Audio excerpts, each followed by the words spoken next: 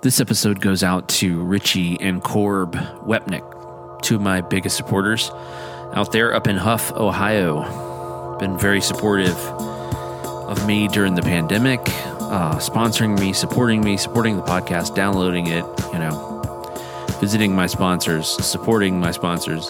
And I wouldn't have made it through the past year if it wasn't for you guys. Is that good? That's good. Okay. P.S. Between you and me, I would have made it through the last year without them. I totally would have. No problem. And the podcast would have suffered a little bit, but I mean, come on. Yeah, now click start intro. 20 MF 21 MF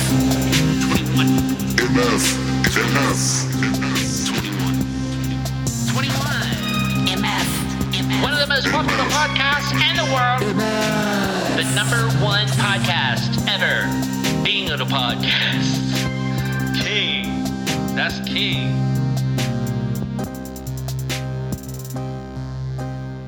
Hello, everybody. Thank you so much for listening. Season 2, Episode 4. Thank you. Thank you for sticking with me. I do have to start off with a little bit of housekeeping, and we're going to get into it. So, just 1 second.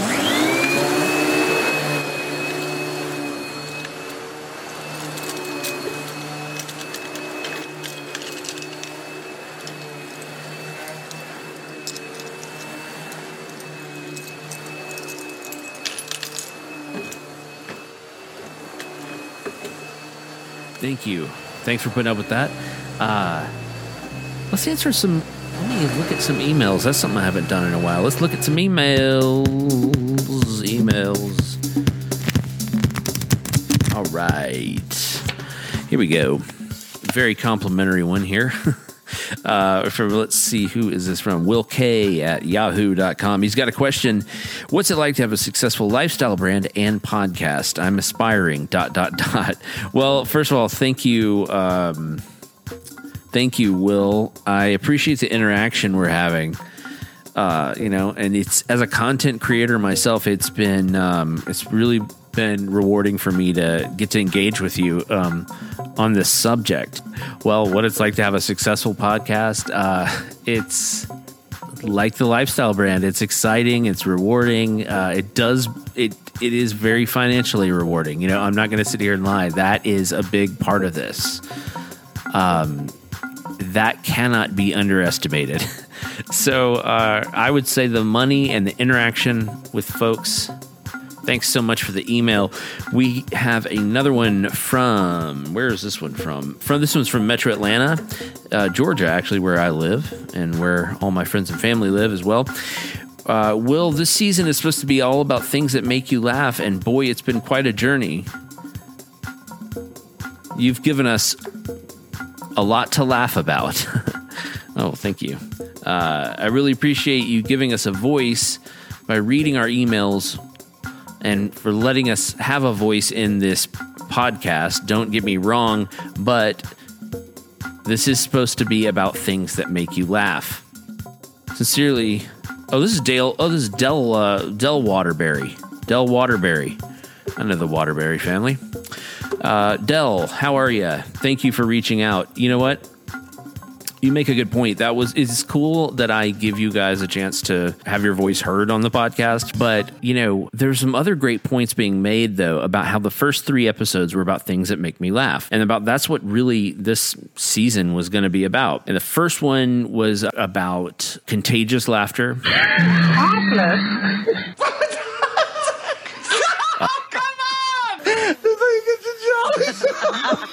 Episode 2 was farts.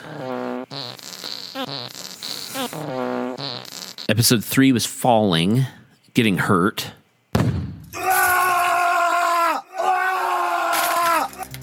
So here's another quick one. Another instance of getting hurt and being funny at the same time. I have to start off by telling you that I do have a cold right now. I know it's obvious because I sound like I have a cold, but our young son went off to daycare in the past week, and of course, I immediately got sick, just like the stereotype about your kids going off to school or daycare and bringing home, making everybody in the house sick. And I hate stereotypes, but not for the right reasons. Because it does hold groups of people back. It disenfranchises people. Stereotypes are not good for society in general. But I hate stereotypes because a lot of times they're annoyingly true. And there's a lot of those about having a child that ended up coming true. And that was one. We sent him to daycare, and within 36 hours, I had a cold. And I hate that about stereotypes. So in middle school, we would take our instruments to the band room, drop them off before the day started, and then go to our homeroom. We would dilly-dally, of course, but that was the process. So the bus would drop us off, we'd go over to the band room, and we went in there one day, and there had been like an exercise class the night before, like after school, like some kind of like continuing, or like, some kind of like city exercise class with these like 1/2 pound and 2 pound hand weights. And they had to use the band room because for whatever reason. So they didn't clean them up. So when we came in the morning, there were these weights kind of lined up there, which actually brings me to one of the things I wanted to talk about today, which is throwing. And how important it is for middle-class suburban kids, or at least in my experience, it was throwing. Whether it was, you find something, the first thing I did was think about throwing it. I'm not joking when I say the most important thing in my life for a couple of years when I was 11 was super balls, bouncy balls. That's all that I thought about. Those like gumball machine bouncy balls. That's all I thought about. I thought about where I could get more of them, where I could get some of them, where I could get money in order to buy bouncy balls. I needed a vendor. I needed like places. There was a machine at the like A&P near us, but I needed more. I needed larger ones. I needed surfaces to throw them against. I thought about that all the time. Think about throwing a bouncy ball, against an enormous like porcelain, toilet, public toilet. Like, the boys' bathroom at Marietta Middle School. Like, I'd look at something and go, man, I'd love to throw a bouncy ball against that. Anyway, what I'm trying to tell you is it's an inordinate amount of space in an 11-year-old boy's mind for throwing things. And it's all we really did. Like, I went home. I would just go home every day and throw a tennis ball against the side of our house. And then sometimes I would kick a soccer ball at the side of our house. And then sometimes I'd throw a basketball at the side of our house. And that would be like an evening. We found metal plates in the woods, these square, sharp metal plates that someone dumped in the woods. They immediately started throwing them like ninja stars into a tree, carving out an entire side of the tree with like hundreds of these sharp metal squares. And our first instinct was just to throw them. It was like, here's a box of them. There's 1,000 of them. They're sharp. I'm going to throw this. So there I am in middle school with my buddies. We're dropping off our instruments. They're the little weights on the ground. And the room has those super high ceilings, big band room.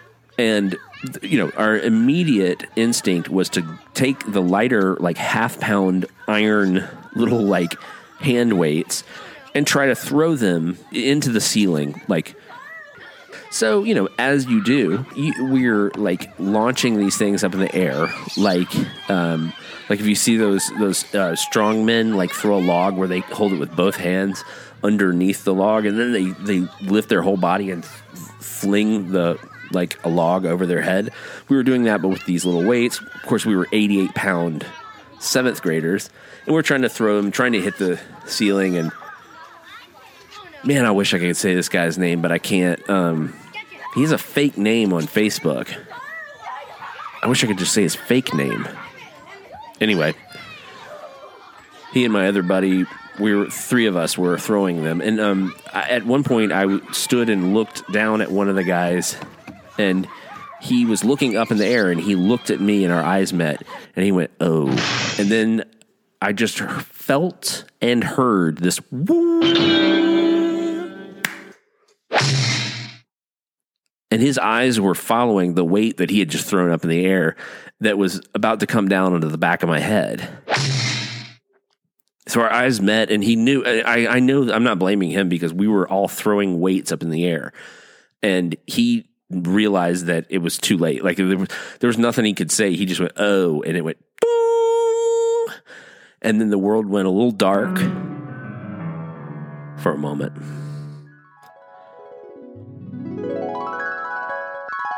And I felt that like industrial concrete slab plus 1/4 inch of carpet against one side of my face where I lay.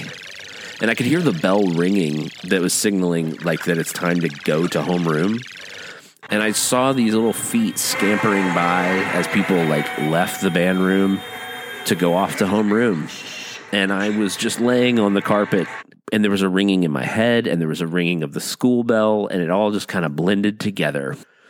I ended up going to the school nurse. You have to explain what happened. You have to explain what happened.